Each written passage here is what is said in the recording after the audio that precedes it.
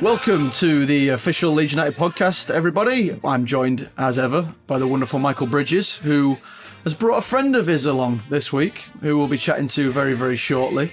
Well, that sounds ominous, doesn't it? But until then, Bristol City, 2 wins in 2. Our first back-to-back wins, I think, since last November or something, since that Bournemouth-Liverpool. You're struggling to spit that out there, weren't you? This is incredible.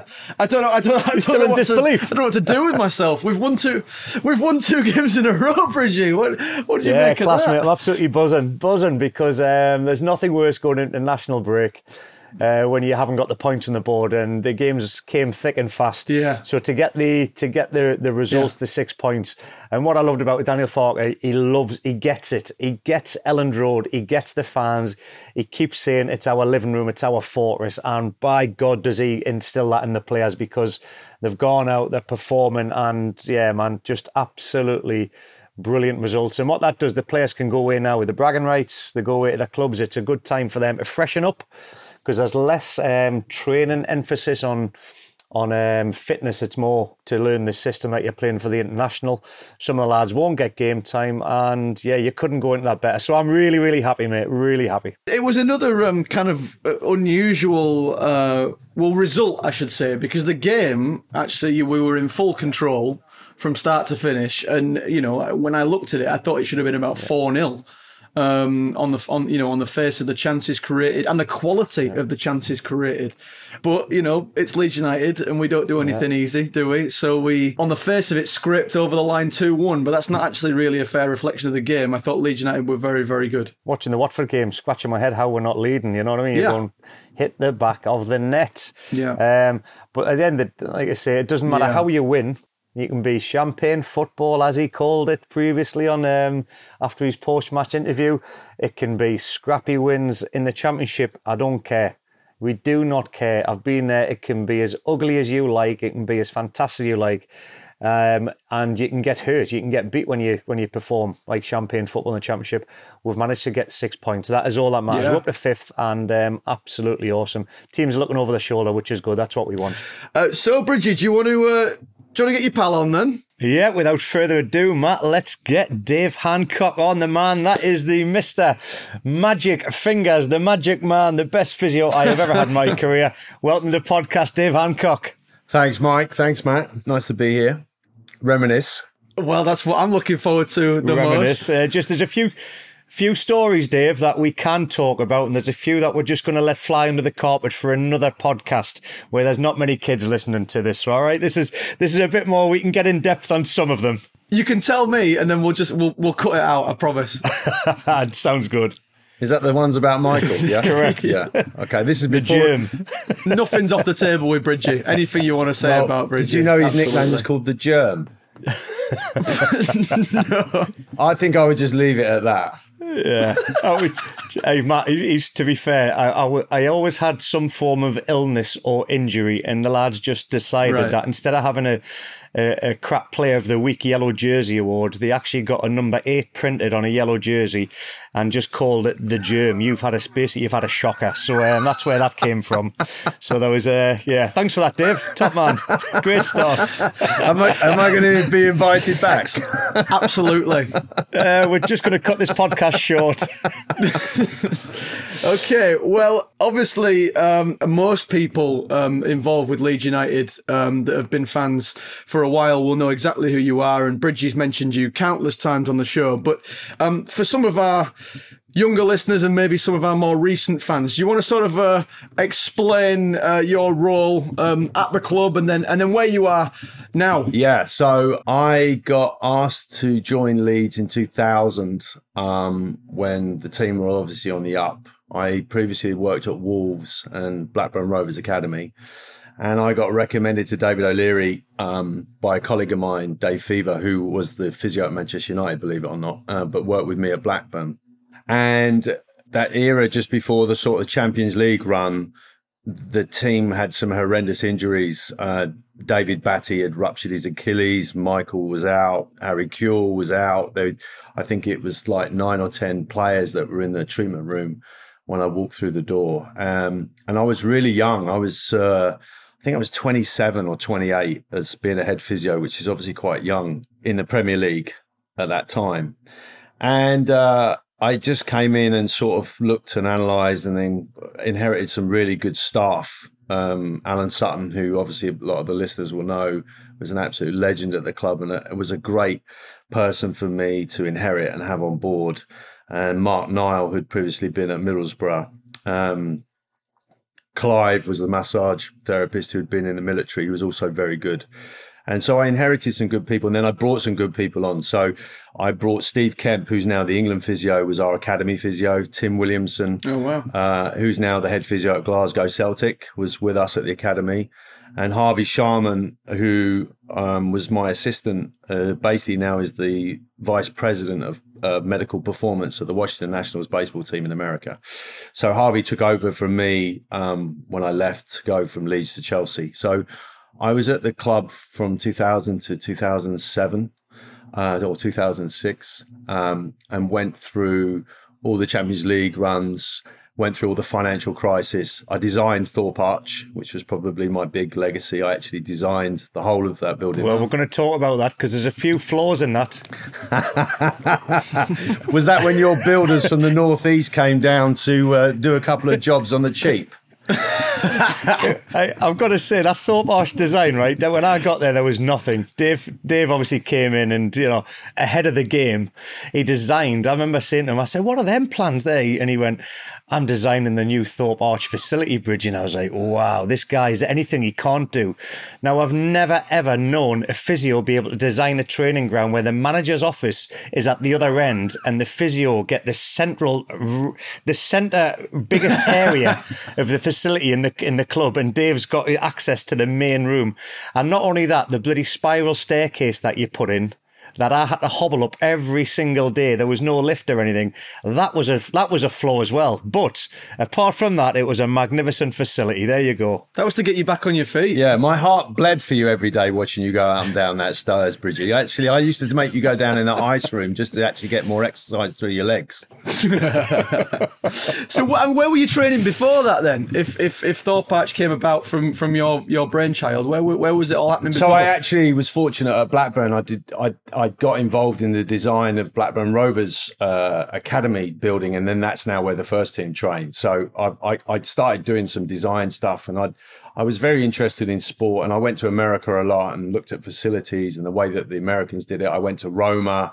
I did all sorts of things of sort of going and seeing what other sports were doing, and sort of got these opportunities at the clubs that I work with. And the same like at Chelsea, like there's some areas at the new training facility at Chelsea that I was able to sort of put some ideas and function around. So that's when obviously they were spending money, and probably too much money. The chairman came to me and said, "Look, I think we need to have a new training facility to attract top players. And we know you did Blackburn, could you help us with this?" And I literally went, "Yeah, but I mean, like, what do you want?" And the view was, we want the best. I was quite proud of that because there's some great facilities, like even the swimming pool. Bad memories of that thing. There's no swimming pool like that at any of the training facilities now, even. And I've been to them all. I've been to Manchester City's, Tottenham's, Chelsea's. Obviously, I worked at Liverpool's. I've seen all of the new training facilities that have come up, and 2001, 2002, that building was built. It's still a very functional building, so I was quite proud of that. Oh, I mean, over the years, it's been one of the massive draws that we've had over other clubs, particularly in the Championship. It's been a thing that players from across Europe have gone, okay, you get to Thorpe Arch, you go, right, this is where I want to be. Yeah, it was incredible. Do you know the timing of Dave coming as well when he got the job? I think if Dave had been there from when I signed in 99-2000, I probably wouldn't have passed my medical, because you just talked about a legend of the football club, Alan Sutton. I remember going with Alan Sutton to do my medical to see the doctor. And basically it was a little blood sample at the end of your finger and a reflexology test on me, like a reflex test on my knee, so that they just literally hit a hammer off my knee to see if my knee would move. And I thought, this is absolutely brilliant. I'm expecting to do like fitness tests, body fats, nothing. You would have certainly failed at body fat, Bridgie. You're not wrong. I was probably the skinniest fat man that ever was at Leeds.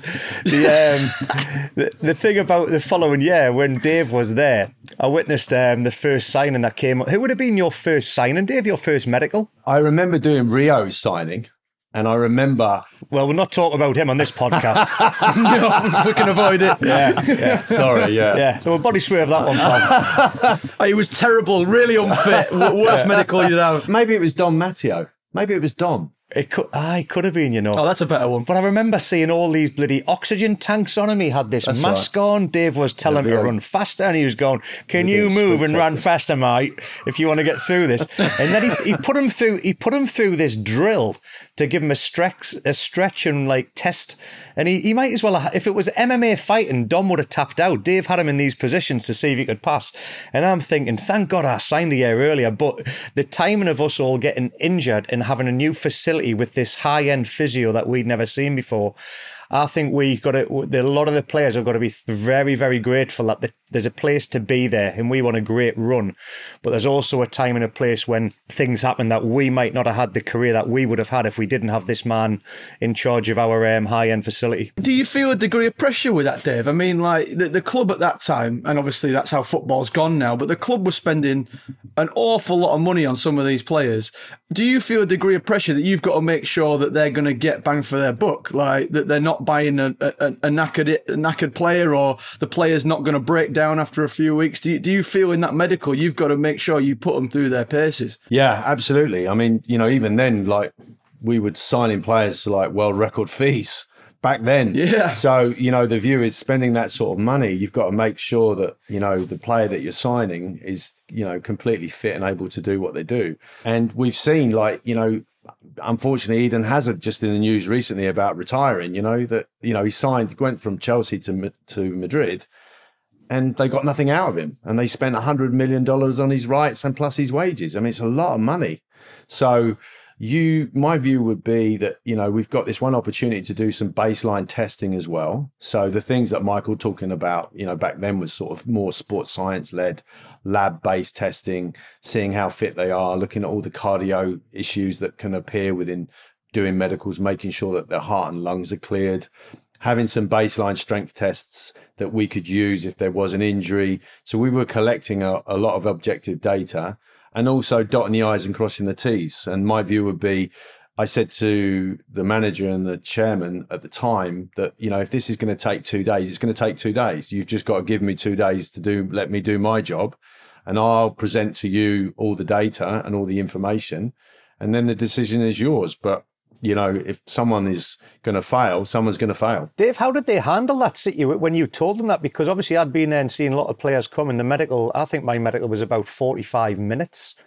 What was their take on that? If you're telling them it's going to take 2.5 to 3 days now to get a signing over the line, did that go down well with them? No, not really, because a lot of the time, you got pressures from agents and people wanting to get the deal or transfer deadlines. But look, if you're going to do anything in life, let's say, for instance, you're going to buy a business, you're going to do your due diligence on the business. You're not just going to turn around and go, "Oh, it looks good, I'm going to buy it."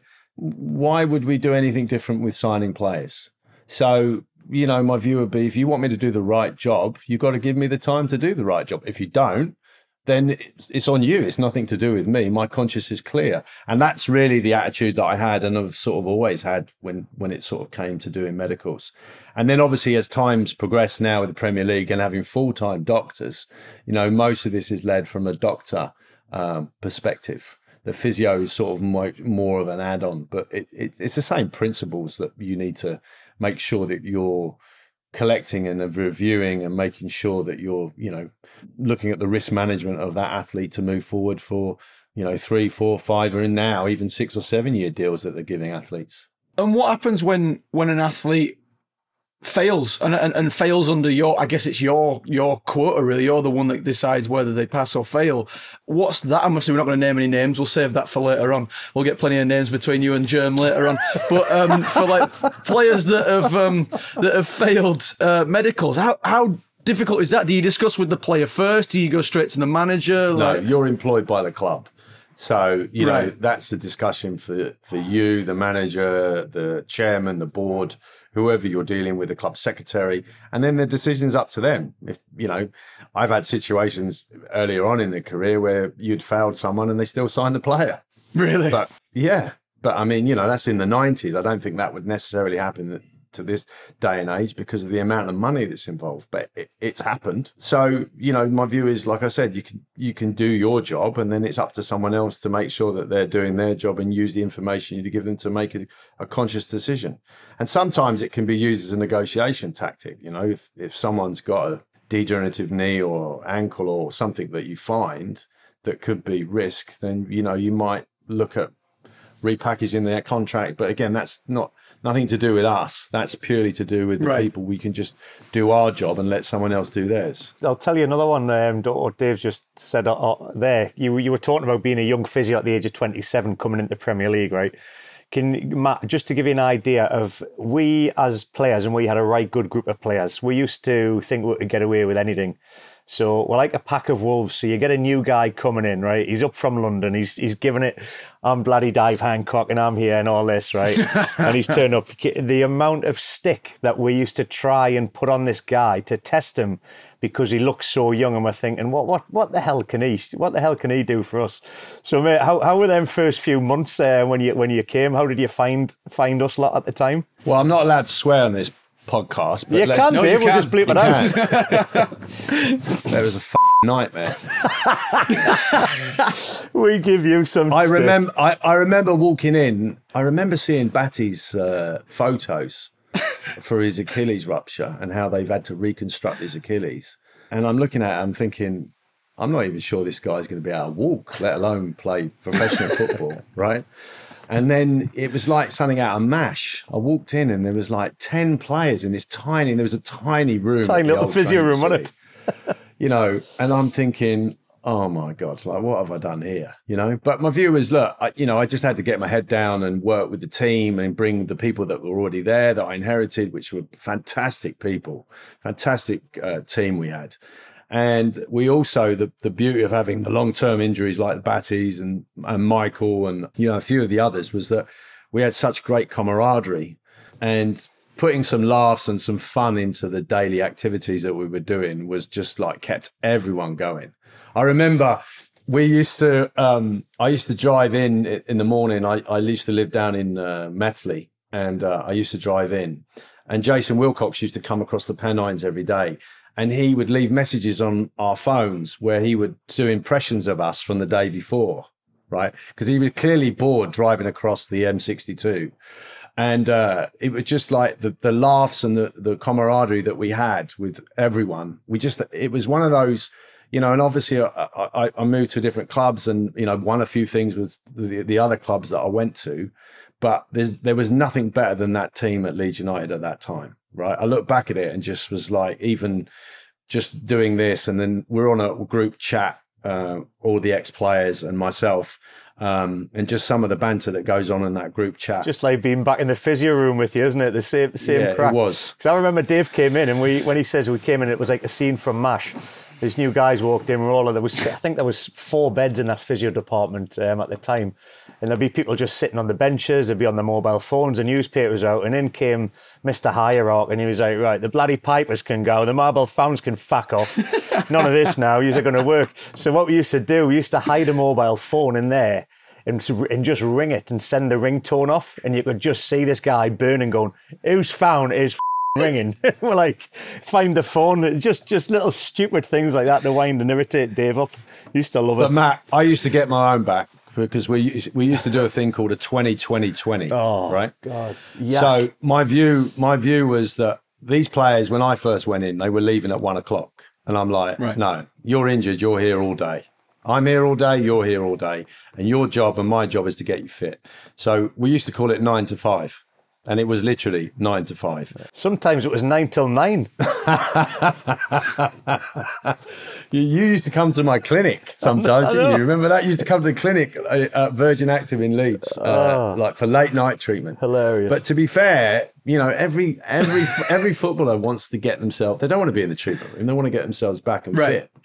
But this was a regiment that I'd worked for me. You know, at the end of the day, what you put into it is what you get out of it, right? So we used to do an hour and a half treatment and then an hour and a half or an hour cardio. And then in the afternoon, we do an hour and a half treatment and then another hour of cardio. And that's how the day was structured, okay? And then part of that cardio was a 20-20-20. So they would do 20 minutes bike, 20 minutes elliptical, 20 minutes boxing or 20 minutes weights or whatever it would be. And then we really got into boxing. So at the old Thorpe Arch, there was a courtyard. So in the afternoons, we had boxing sessions, right? Where, you know, like Bridgey, if he was in a plaster cast, he'd be kneeling boxing. There'd be no way that they'd get out of doing the boxing session. But one of the beauties of doing that, right, was that when the players came back, they didn't have to spend a week or 2 weeks of trying to get fit. These guys were actually really fit. We were fitter than the lads that were training. Yeah. And if I look at people like David Batty, one of the things I think that helped Dave get back into what he did was that his fitness was so good, it didn't take him much long to get football fit, because we were doing anaerobic type stuff like boxing. We were doing stuff in the pools where we would do, like, you know, sprints underwater. We were doing all sorts of stuff to maintain or improve the fitness of the players. And they used to hate it. Do you know why Bats was so fit? Because Bats didn't, here's something for you, Matt. Bats didn't actually like training. He didn't like football. He was just damn good at football. And he was an animal. But as soon as Dave came in, he saw the military training that we were doing. Bats was thinking, this is what I wanted to be. I'm in the water, I'm doing boxing lessons, I can punch people.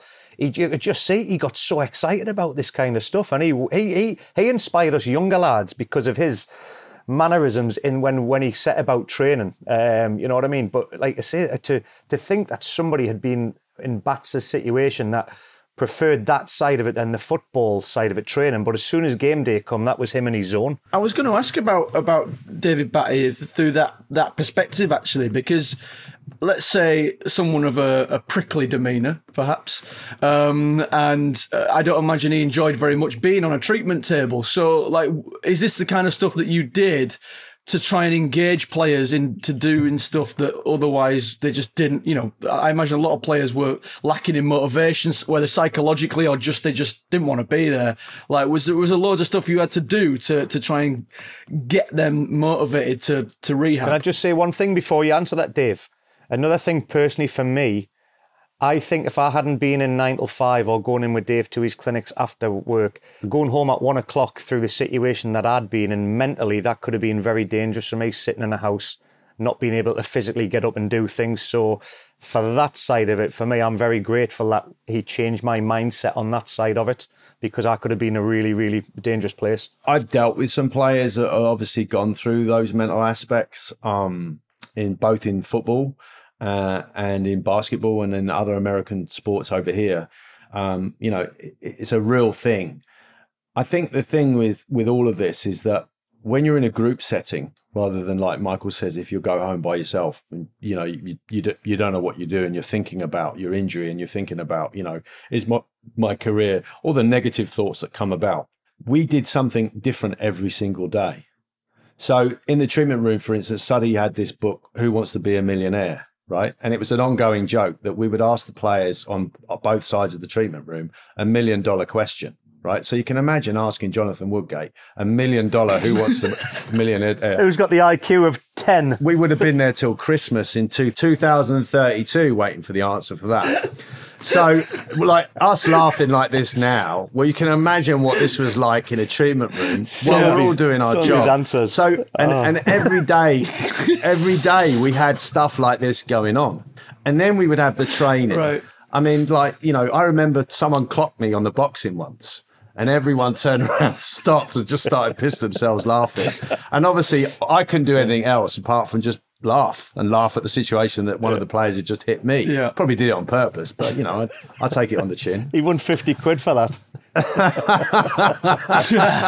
So I think that from a mental perspective and being really positive about the outlook and just bringing it in as a team, and like everyone's dealing with their own situations, but when you're in that environment, you can create that competition. So we're like, for instance, on a Friday, we used to do crab volleyball. So we would have staff versus players at lunchtime. And the losers, I mean, you probably could do this now, but the losers had to bring in cream cakes the next day, right? That was the deal, that they'd bring in a cream cake on a Friday. Well, Bridgie, you must have lost all time, that was my motivation to win.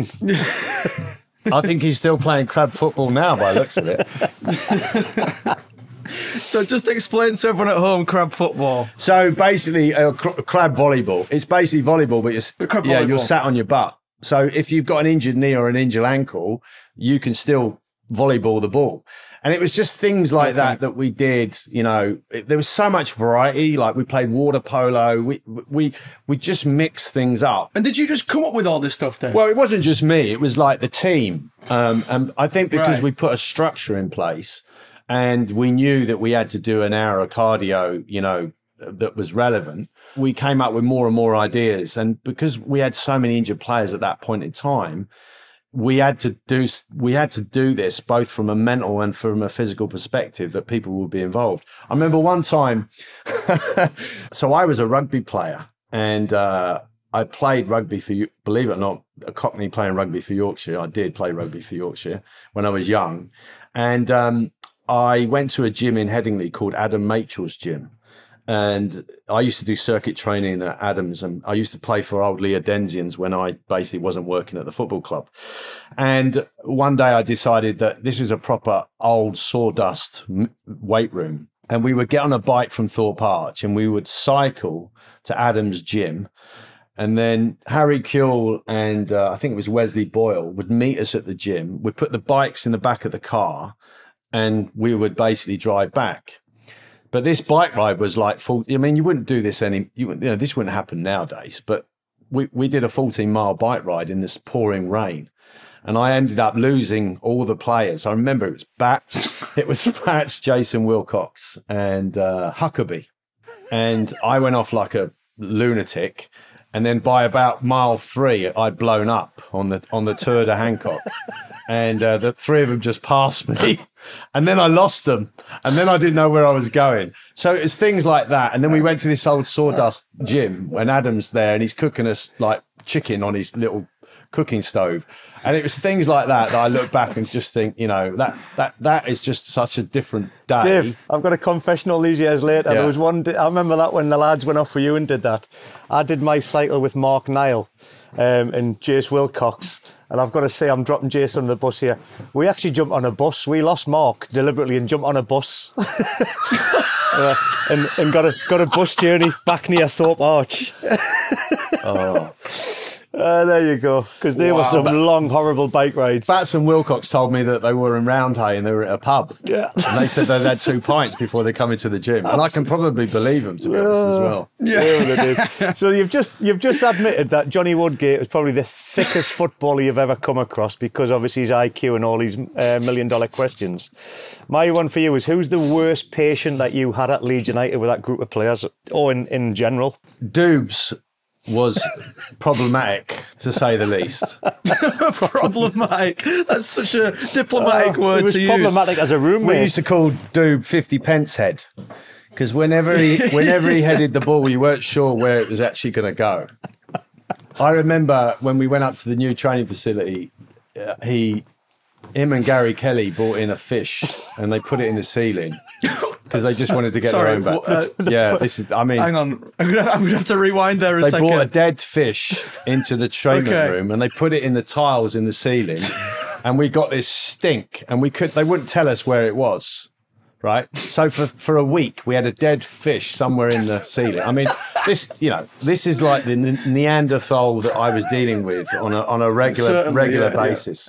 But so and Dubes would always want to have like a 4-hour discussion about why we're doing X and Y, and that he didn't really need to box and go in the pool and that. Although I do remember, to be fair to Dubes, we went to a pool once before we had that. I remember this, Mike. You probably weren't there at this session, but we went to a swimming pool before we had the swimming pool at the Thorpe Arch. We went to a swimming pool somewhere in Tadcaster, and Dubes was injured, And I remember, you know, the old brick where you put it down, you had to swim down and get the brick. So we were doing that, where you'd swim down, get the brick, put the brick above your head, right? And drop it. And we were doing like relays in the deep. And I remember, obviously, Doobs, I don't think Doobs could swim that well. And he did say to me, and to be fair to Doobs, he tried. He went out of his way to try. Right. He picked up this brick, and then when he let it go, it dropped on his head. Right, and all of a sudden he went under the water, and I remember I dived in. Right, I'm on the sidelines thinking, "Oh my God, I've just one of the players at Leeds United is going to drown, just drown in Tadcaster Pool." So Didn't do much damage to him. Like you so yeah, I'm not sure which way the brick bounced off his head on that one. Sorry, Doobs. I do remember that time. So. I did love Doobs, I must admit, and I'm actually really proud of Doobs from what he's actually doing now with his career in motivational speaking and talking about his experiences as a footballer. I think it's really admirable what he's actually doing since he's left football. So yeah, Doobs and Gaz were very. Although Gaz was never really injured that much. Gaz Kelly just came in for the crack, you know. He wasn't injured, Matt, but because he missed out on all the pranks, you know what I mean? He loved it. So the other thing we started doing at the training ground was the lads, every time it was the original ice bucket challenge. So you'd get yourself prepared to go for number 2. You'd sit in the toilet, you'd get yourself prepared. You had the newspaper, and you're just sitting there with the newspaper, just as you do, relaxing and trying to hide from Dave to get like 20 minutes of freedom. And all of a sudden, you just get this big ice bucket poured over the top of the toilet door and just drench you. And it became like the ongoing thing. You couldn't go for a toilet. You had to sneak to other toilets around the facilities because you knew something was going to happen. It was bloomin' Gary Kelly that started all this. He just loved doing stupid pranks, which just seemed to stick. So he would come into the treatment table just for the banter, not the treatment. Did you play in that game where they did pass the penny? No, I didn't. But Robbie Fowler brought that in. So, Matt, this is incredible. They played I mean, listen, this is obviously a few years ago. they played a Premier League game for 90 minutes. Right. You've got to set the tone. We'd lost a lot of games previously before this. Robbie said, we're going to play something. And I remember thinking, wow, how's this going to go down? He said, I need to take our minds off the game. So we need to play a game within the game. And then obviously the lads have gone off and this is what happened. I'm watching what's happening in the game. And all of a sudden, they're touching hands, while the game's going on, right? So I remember running on the pitch to someone. I've run on the pitch. And all of a sudden, I think it was McPhail, and all of a sudden, Gary Kelly's come up to him and he's like, shook his hand. And I'm looking at him, what's going on here? They had a penny, and they're passing the penny throughout the whole game. And if they passed you the penny, you have to hold the penny while you're playing the game and pass it on. Then we won the game, though. There was all these rules. We won the game. Went on 5 straight, I do believe. I'm not sure how many games. The lads went on 5 straight. No There was way. a rules and regulations. So if you dropped the penny, you had to pay a fine. If you refused the penny, there was a fine. Whoever had the penny at half time, there was a fine. And whoever had it at full time, there was a fine. The only time that you don't give it is, obviously, we go back to IQ, Johnny Woodgate, of none. The only time you shouldn't pass the penny is to a goalkeeper when there's a corner. Because then Nigel's only got one hand then, hasn't he? So you can imagine thinking, what's going to happen here? Well, he's glove and he's going, you've just give me the penny, and the quote was, you can't refuse it, can you? Because there'll be a fine. And he's like, it's a corner, you dead. Oh, well done, Johnny. Priceless. So the idea of this, what Robbie Fowler's great idea is, this is going to get you out of your heads. And it did. It got the lads back into a game mode because everybody's feeling the pressure. So he designed a game within a game, which I think he'd picked up at Liverpool. So incredible. Who was gaffer at that point? That would have been O'Leary. Did he learn about this game? No, but he does now. He does now. What did he? I think he's learned about a few other things from this podcast today as well. Yeah, exactly. I'm going to think he's been wondering why on earth he hired me and I hired you. Outstanding. Matt, some of the things, I mean, I have to tell you, right, my disappointment was that if the financial situation hadn't happened, I actually believe we might have needed 1 or 2 additions, but I actually believe we would have probably gone on to really challenge for the title with Man United the next few years. I really do. Because I've never experienced a team like that was so together. I mean, so together. Yeah. It was a real team. And then we had like, you know, there was the foreign players were in. So we had like Olivier Dacour, Eric Bakker, Chief, the people from other countries, but it was all together. I've never experienced anything like it in all my career, either before or after I left the club. And there were some great memories. It's probably my biggest regret, Dave. You know, I was chatting with some a fan about a month ago, and I think I'd upset me initially because he'd said, "Oh, what a successful team you played, Bridgie. We love watching you." And I said, "Mate, you've got to retract that. We weren't successful." I said, because we didn't win anything. I said, it's my biggest regret in football. I said, obviously the injuries and that. I said, it's my biggest regret that we made 2 semi-finals in Europe. We finished 3rd after being top in the Premiership at Christmas after we beat Derby County. I said, so please don't use that successful. Eddie Gray's team have been successful in the past. There's been teams that have won things like Vinnie Jones and Chapman. I said, we weren't successful. We were just an unbelievable group of footballers at the time with an unbelievable, like you say, togetherness, but we weren't successful. And he got it in the end, but he was really paid off when I said it. And it's my biggest regret that we never achieved what we should have done. You mentioned the chief there, Lucas Radebe. I heard there's a story about Peter Reid playing Lucas when you'd advised him. No way. You'd advised him not to. So let me paint the picture. We were under Peter Reid's. I think was it Terry Venables and then Peter Reid? Yeah, we'd had Terry Venables and then Peter Reid came in. Yeah, Peter Reid came in. And we were basically in survival mode. Players were being sold. Up against it. Yeah. And we basically had a run-in of games that we needed to win to survive and to stay in the Premier League. And obviously Chief, being the legend that he is, was pivotal for us. And at the time, I think Don Matteo was out. We had a couple, I think Dubes was out. I think we had a couple of central defenders that were out. A week before, Lucas had taken a nasty challenge in a game and damaged the ligaments in his ankle. And his ankle was like an elephant's hoof, right? So I said to Reedy that, you know, look, let's work round the clock with this guy. We'd come in the evenings, we'd go to his house, we'd go to the clinics. We did everything we possibly can to give him as much treatment and time to see if we can get the swelling and everything out of his ankle. So really was happy with that. And obviously at the time, I think Lucas was about 34, 35. So he's a vet. Allegedly. And, I think he was about 42. Yeah.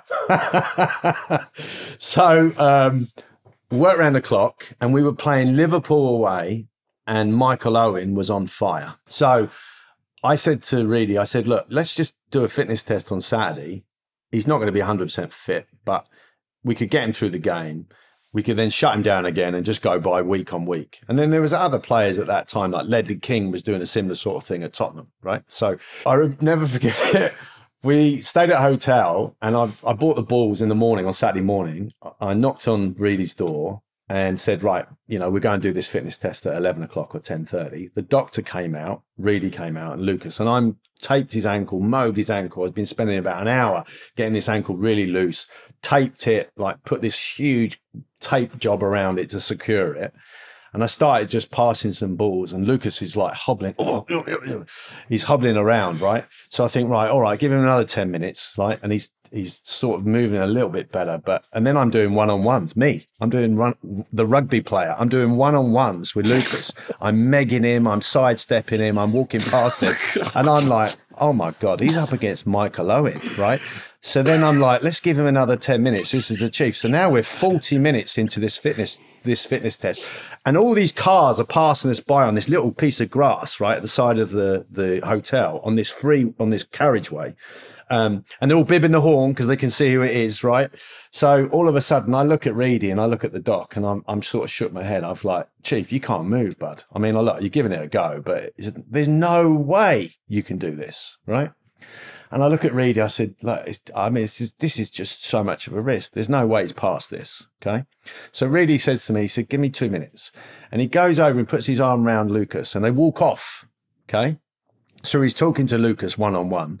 And all of a sudden, Reedy walks past me and he goes, he's playing.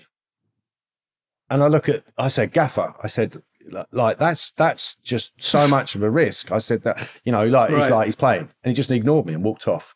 I looked at the doc and went, Doc. And of course, typical doc, he's just sitting on the fence, like, So I was fuming. I was like, oh my God, like the mad dog in me came out. Yeah. I mean, you've got a duty of care as well, of course, right? Yeah. And I said to Lucas, and Lucas like, oh, okay, I think I can do it. And I'm like, oh, you're against Michael Owen, right? So I'll never forget it, right? And obviously, remember, I'm still quite young, and I learned a really good lesson at this game.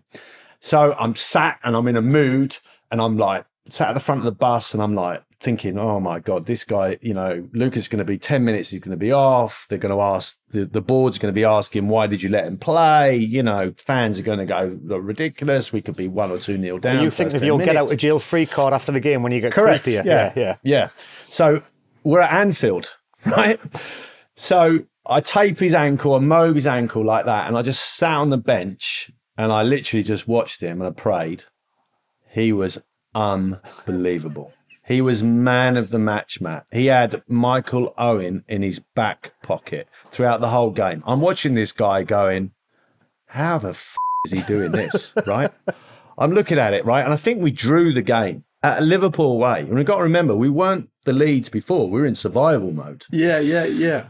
And I'm looking at him going like, and I remember I took off the tape and his ankle just like tripled in size. It just went, right?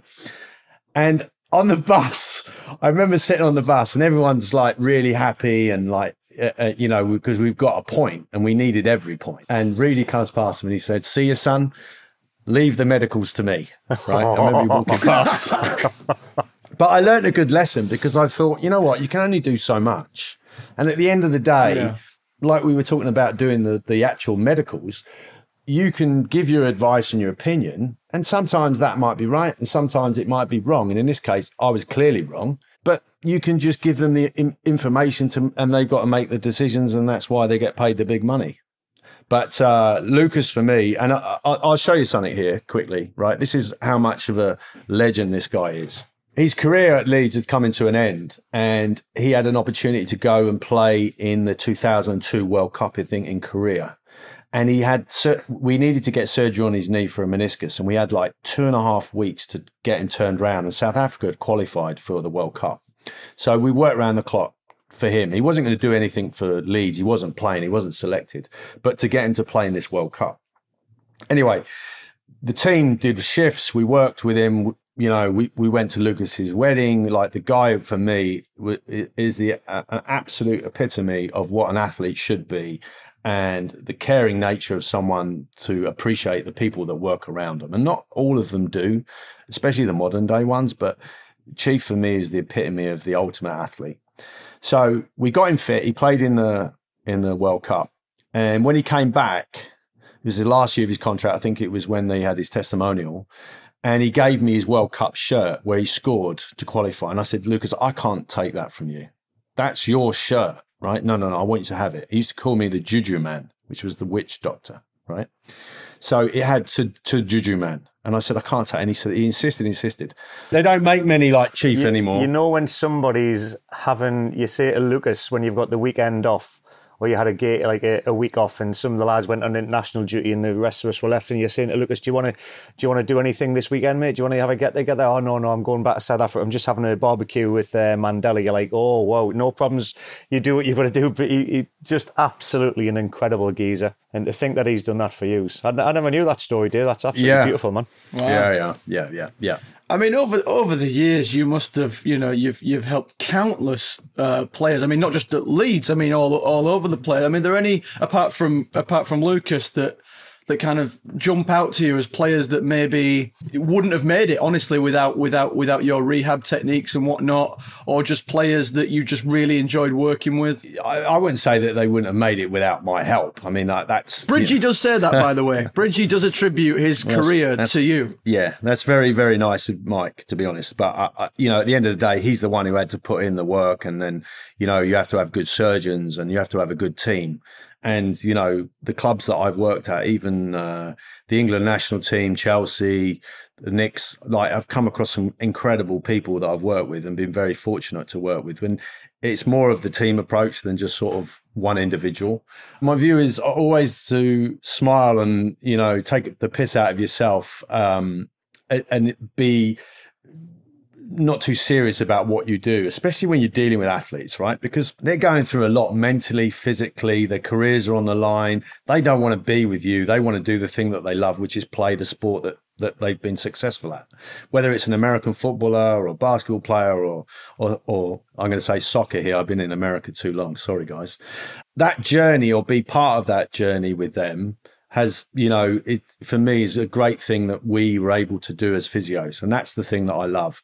And some of those journeys, I remember, for instance, Champions League final when I was at Chelsea, and Ashley Cole in the warm-up in Moscow, the night before the game, Claude Makélélé went through him and completely rocked his ankle and damaged his ligaments. And because you've got thousands of press, this is the Champions League final, you've got thousands of press around. You basically want to make out to the opposition that there's not an issue, right? So we sort of hid it, but I had to work with all through the night because his ankle was damaged these ligaments, right? And we weren't sure if he was going to play in the Champions League final. And I remember Ashley fell asleep on the treatment bed. He slept the whole of the night before the Champions League final on the treatment bed. Then we had to take him in the pool and do some bits and pieces with him in the pool to get the ankle moving. And then I had to do a fitness test in the corridor, the Ritz-Carlton at Moscow. And then he played 90 minutes and he played extra time and he scored a penalty. And for me, like, that relationship of being able to help someone like that in a situation like he was in, to this day, like, I even was texting Ashley today to wish him all the best with the Birmingham job. We're sort of friends for life, if you like. And that's the beauty of what I love about this. And then the beauty of those Leeds players and the relationships that we had with those Leeds players, like, we talk and I still keep in contact with a lot of those players and we're still on group chats. And this is, 20 years ago. And that for me is sort of, beyond the job. It's more of the friendship. And that's the thing that I love. I've always loved to help people and get satisfaction with actually trying to help someone. And that's the thing that I think is really, when I look back at my career, well, I've been like most lucky and privileged to be able to work with people like Michael and athletes like Ashley. Just to give the listeners something of an idea of how humble Dave is. Dave, do you mind talking, if you want to, about taking a pay cut so you didn't have to sack members of staff in 2004, mate? I know you had a Porsche with physio as your registration plate, but we'll not go there. We'll not mention that, because that's when when we saw a physio rock up for the first time with a Porsche and he had the registration physio, we went, whoa, that'll do me. What are we getting here? So we decided to pay him a valuable lesson and moved his car and drove his car like into 3 fields away just to prove a point to him, to say, don't come here, Billy Big. But yeah, talk us through that pay cut situation. Like, what was that, mate? Just so you can, there's not many people would do that. So obviously, I got approached and the Premier League team and etc. And the contract was really good for me. And then 2 or 3 years later, when it went into, they were talking about, administration, receivership even. One day they said to us that, Thorpe Arch, take everything out of your office because they might put the padlocks on Thorpe Arch. And all your stuff, all possessions that will be in your office will be gone. You won't be able to get into the building. So it was sort of desperate times. And then they said to me that, you got to sack a member of staff. You got to reduce your staff load. And I said, well, I don't really want to do that. And they went, well, you have to, because this is the situation we're in. So what I did was I said to them, how much do you need to save? And they came up with the number.